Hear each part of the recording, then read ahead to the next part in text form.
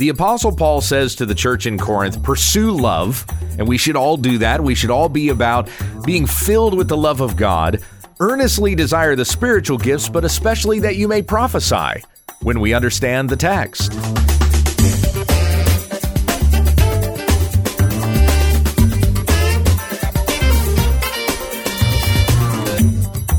Many of the Bible stories and verses we think we know, we don't.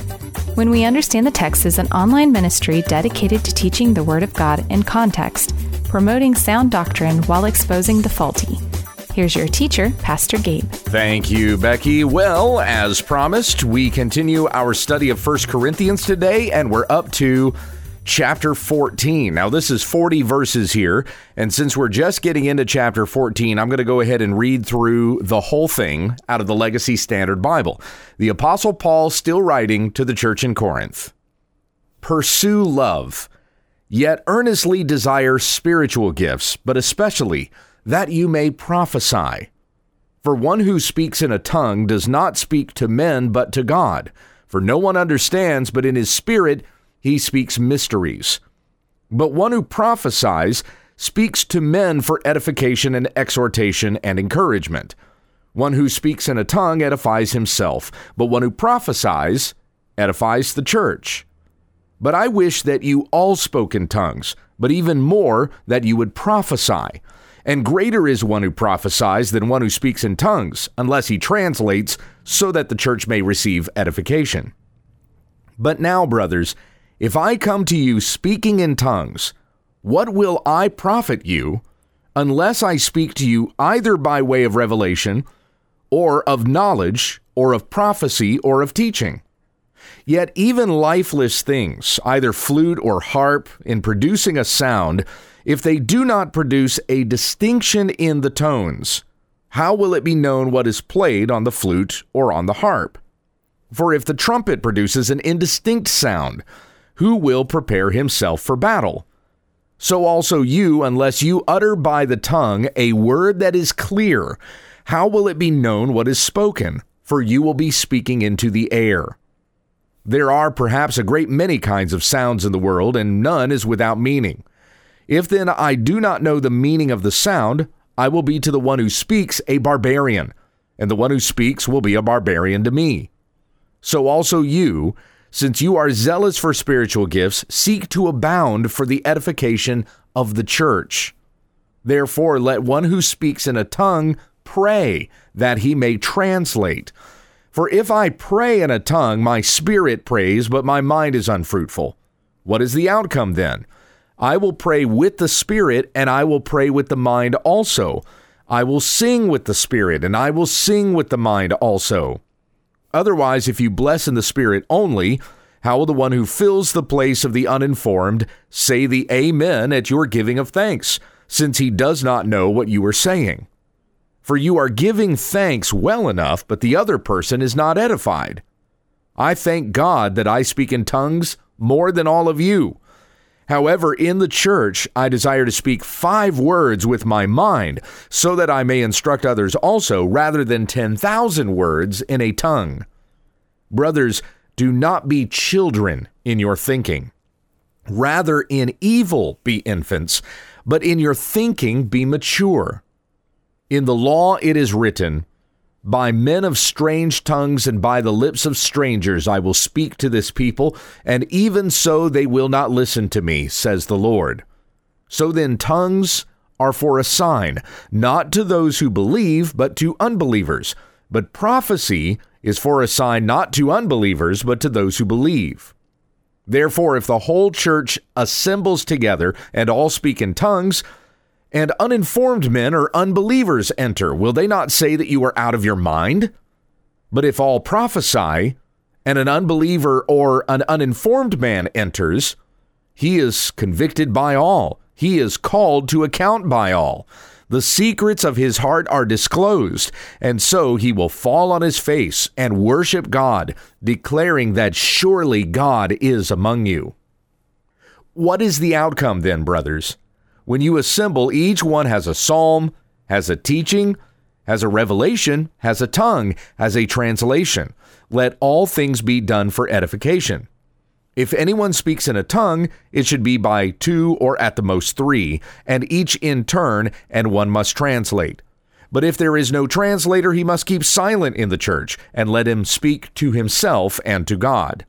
And let 2 or 3 prophets speak, and let the others pass judgment. But if a revelation is made to another who is seated, the first one must keep silent. For you can all prophesy one by one, so that all may learn and all may be exhorted. And the spirits of prophets are subject to prophets. For God is not a God of confusion, but of peace, as in all the churches of the saints.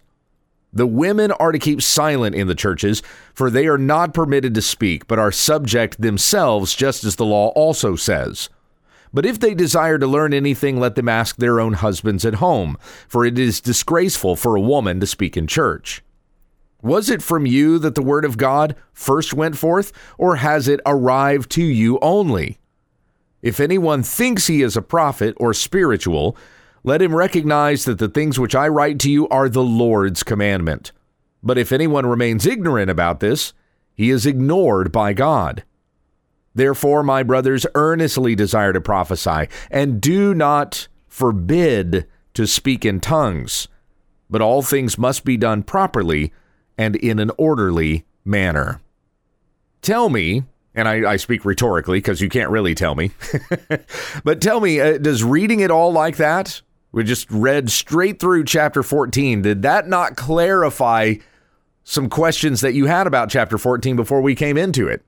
Like, you're aware of what 1 Corinthians 14 is about before we came to this. You know that this is kind of the speaking in tongues chapter. Anybody who ever makes a defense of speaking in tongues, they're going to be referencing 1 Corinthians 12, 13, and 14 most of the time, especially from chapter 14. But as we read this all together in context, did that not clarify some things?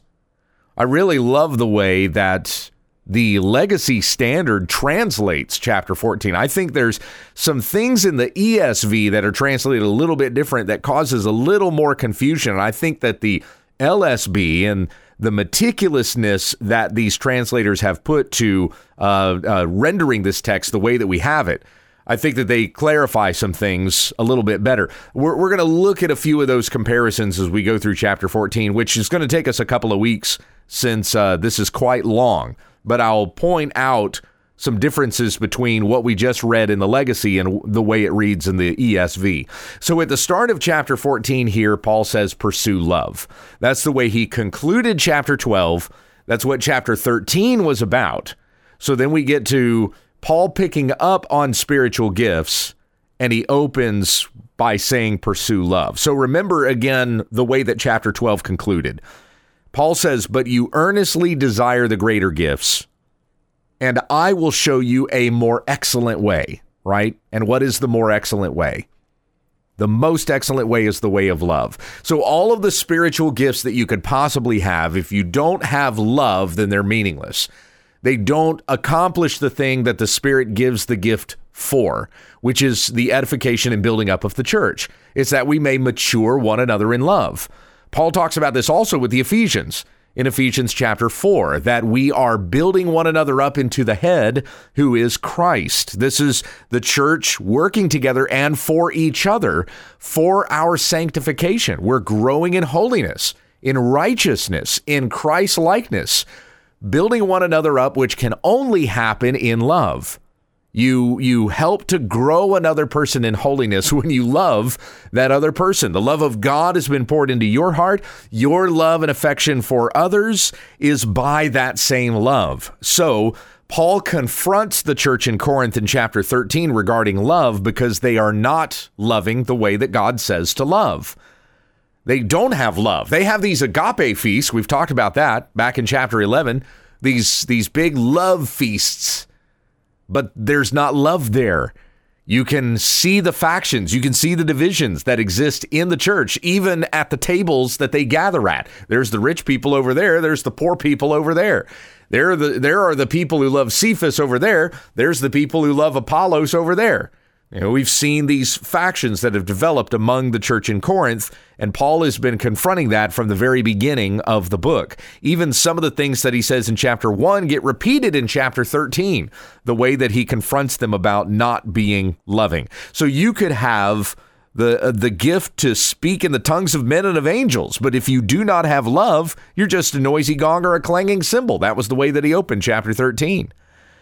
These spiritual gifts have been given to us in the love of God, that we, in God's love, would love each other and build one another up. So now as Paul is going to be instructing the church here in chapter 14 about the usage of these gifts need to be used in love. He kind of lays out the gifts. He talks about them in chapter 12. We get kind of a doctrine of spiritual gifts there.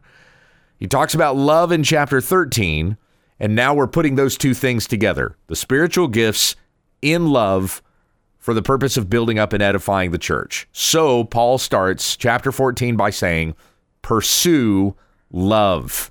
Of anything else that you could have in Christ, start with that, love.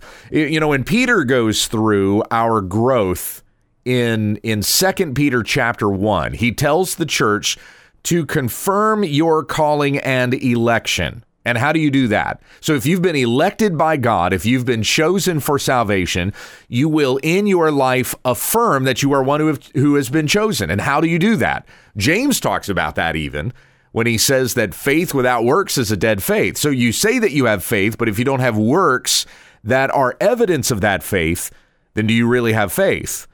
Peter says this another way in 2 Peter chapter 1. He says, applying all diligence in your faith, supply moral excellence, and in your moral excellence, knowledge, and in your knowledge, self-control, and in your self-control, perseverance, and in your perseverance, godliness, and in your godliness, brotherly kindness, and in your brotherly kindness, love. This is 2 Peter 1:8, for if these things are yours and are increasing, they render you neither useless nor unfruitful in the full knowledge of our Lord Jesus Christ. So the evidence that you are in Christ, that you are chosen, that you are elect, and that you're even growing in your faith is going to be love. You grow in love for God, and you grow in love for one another. As we are growing in this most holy faith, we should be growing in love. And by the way, one of those things that you can only do when you're with other believers. You cannot grow in love for one another unless you are with one another. That means we've got to be attending church, and you've got to be attending church in person.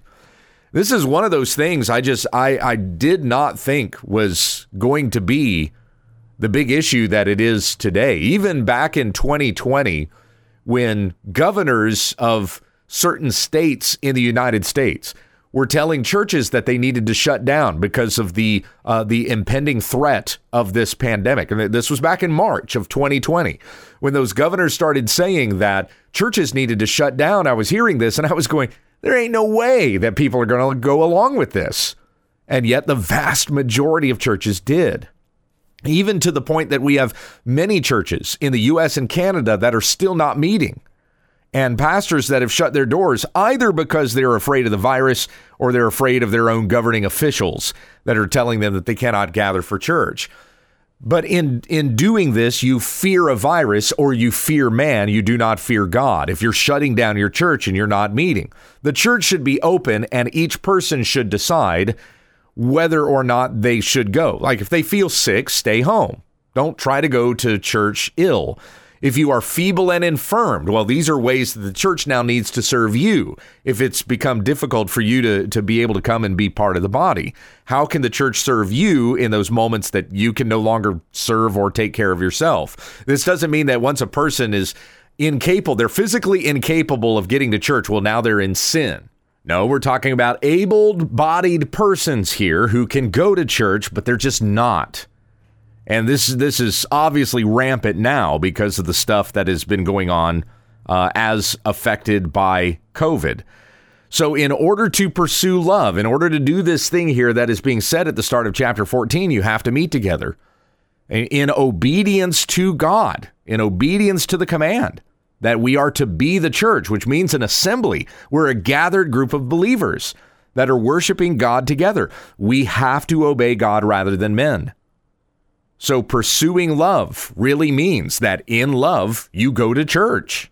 And when you're together as the church, you're loving one another, as Paul is instructing the church in Corinth to be doing here. So pursue love.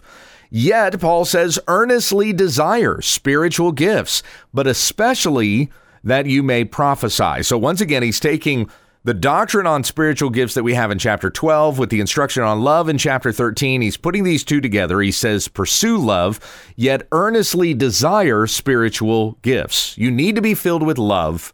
That is our first desire as brethren, right? As brothers and sisters in the Lord, that we be filled with the love of God that we have toward one another. That should be our first desire, that we love each other and we're serving one another, considering the needs of others ahead of our own. Yet, Paul says, earnestly desire spiritual gifts, that we may be filled with the respective gifts that the Holy Spirit is going to distribute to us to use those things. In what way, though? In love, in the pursuit of building up the church. So if you have love first, then whatever spiritual gift that you have is going to be used in the right way because you're doing it in the loving way. We're going to have gifts that differ. Remember, that was a point that Paul made in chapter 12. Each person has different gifts. Doesn't mean that they're any less a part of the body. That means they're part of the body because the body is one body, but made up of many parts. So we're going to have different gifts. We're even going to have different levels of spiritual maturity. And even that becomes a service to the church. Those who are strong have an obligation to bear with the failings of the weak. So everybody has different gifts, but we all have the same love. We all have the same ambition, the same pursuit, that we're growing one another in love. So therefore, Paul says, pursue love, yet earnestly desire spiritual gifts. Earnestly desire the spiritual is really the more literal way that that's translated. The word gifts is not in there. That's inserted by translators, but it's so that we may understand what's being inferred. Paul says, pursue love, yet earnestly desire spiritualness, meaning that we desire those specific gifts that the Spirit is rendered to each person for the purpose of building up the church, serving God, serving one another. And then Paul says, but especially that you may prophesy. Now, why is that? Well, we'll talk about this some more as we go through chapter 14 here, but Paul's reference to prophecy does not mean, hey, ask God that he's going to give you some extra biblical, the Bible. The New Testament is not fully completed yet, as we're reading here in 1 Corinthians 14, but you understand the meaning, right? So ask it anyway. Paul is not telling the church, let me repeat myself again, Paul is not telling the church that you're asking God for some sort of extra biblical revelation, but rather that you have the knowledge of God that you may prophesy. You know the mind of God according to what's been said to his prophets and apostles, that you may speak it to the church, and they will be edified by this, because we can only grow in sanctification according to God's word when it is proclaimed to us. Jesus said, praying with his disciples to the Father in the upper room in John 17, he said, Father, sanctify them in your truth. Your word is truth. Romans 10:17 says, faith comes by hearing, and hearing through the word of Christ. So how do we come to faith? By hearing God's word. How do we grow in our faith? By hearing God's word. Hence why Paul says, desire spiritual gifts, but especially that you may prophesy. You know how to proclaim the promises of God as given in his word to your fellow brothers and sisters in the Lord, because this is really going to be the thing that's going to grow them in holiness. Even if you have a brother or sister in Christ that is mourning, they're going through a difficult time, how do you help them to trust in God in the midst of a difficult circumstance? Give them God's word. There's no situation or circumstance where we should just kind of sit with a person and just weep with them and not ever encourage them with God's word. There are some people that say that, right? Like for example, they'll say Job's friends. That was when they did real good, was when they just sat with Job and wept with him. No, that's when they did better. They did better with Job when they just sat with him and wept with him. When they started talking, that was when they kind of revealed themselves to be fools. As it says in the book of Proverbs, even a silent fool can appear wise. Well, that was Job's friends. It doesn't mean that you just need to sit with a person and just cry. At some point, weep with those who weep, yes, rejoice with those who rejoice, but at some point, they're going to need to be encouraged by God's word. Just sitting there and empathizing, right, just sharing the same emotion that they're experiencing is not enough. That's not going to be encouraging, and then you're just both miserable wrecks. How do you encourage somebody who's struggling? You encourage them with the word of God. How can we be pulled up when we feel like we've fallen into a pit? God's word, where God has said through the prophet Isaiah, with my right hand, I will lift you up. So we find that encouragement. We understand God's promises. We understand what he has in store for us when we hear it according to his word. Hence why Paul says to the church, pursue love, earnestly desire spiritual gifts, but especially that you may prophesy, because it's in proclaiming God's word that the church is really going to be built up and matured in Christ Jesus. Let's stop there. We'll pick up in verse 2 tomorrow. Heavenly Father, we thank you for what you've been teaching us in 1 Corinthians, and may we desire love. We desire to love one another. It's not going to church is all about me. What can the church do for me? But I am here because I know that I have been called out of darkness into light. I've been called where previously I had no people. Now I've become part of a people. I have a family. I'm part of the family of God. And how, as a brother or sister in the Lord, can I serve my other brothers and sisters in the faith? What a blessing to have been rescued from death and given life. So now in this new life, how do we serve each other? Teach us these things as we desire to be part of your church, growing the body in love as we look to Christ, the author and the perfecter of our faith. It's in Jesus' precious name we pray. Amen. Thank you for listening to When We Understand the Text with Pastor Gabe Hughes. If you'd like to support this ministry, visit our website, www.utt.com, and click on the Give tab in the top right corner of the page. Join us again tomorrow as we continue our Bible study when we understand the text.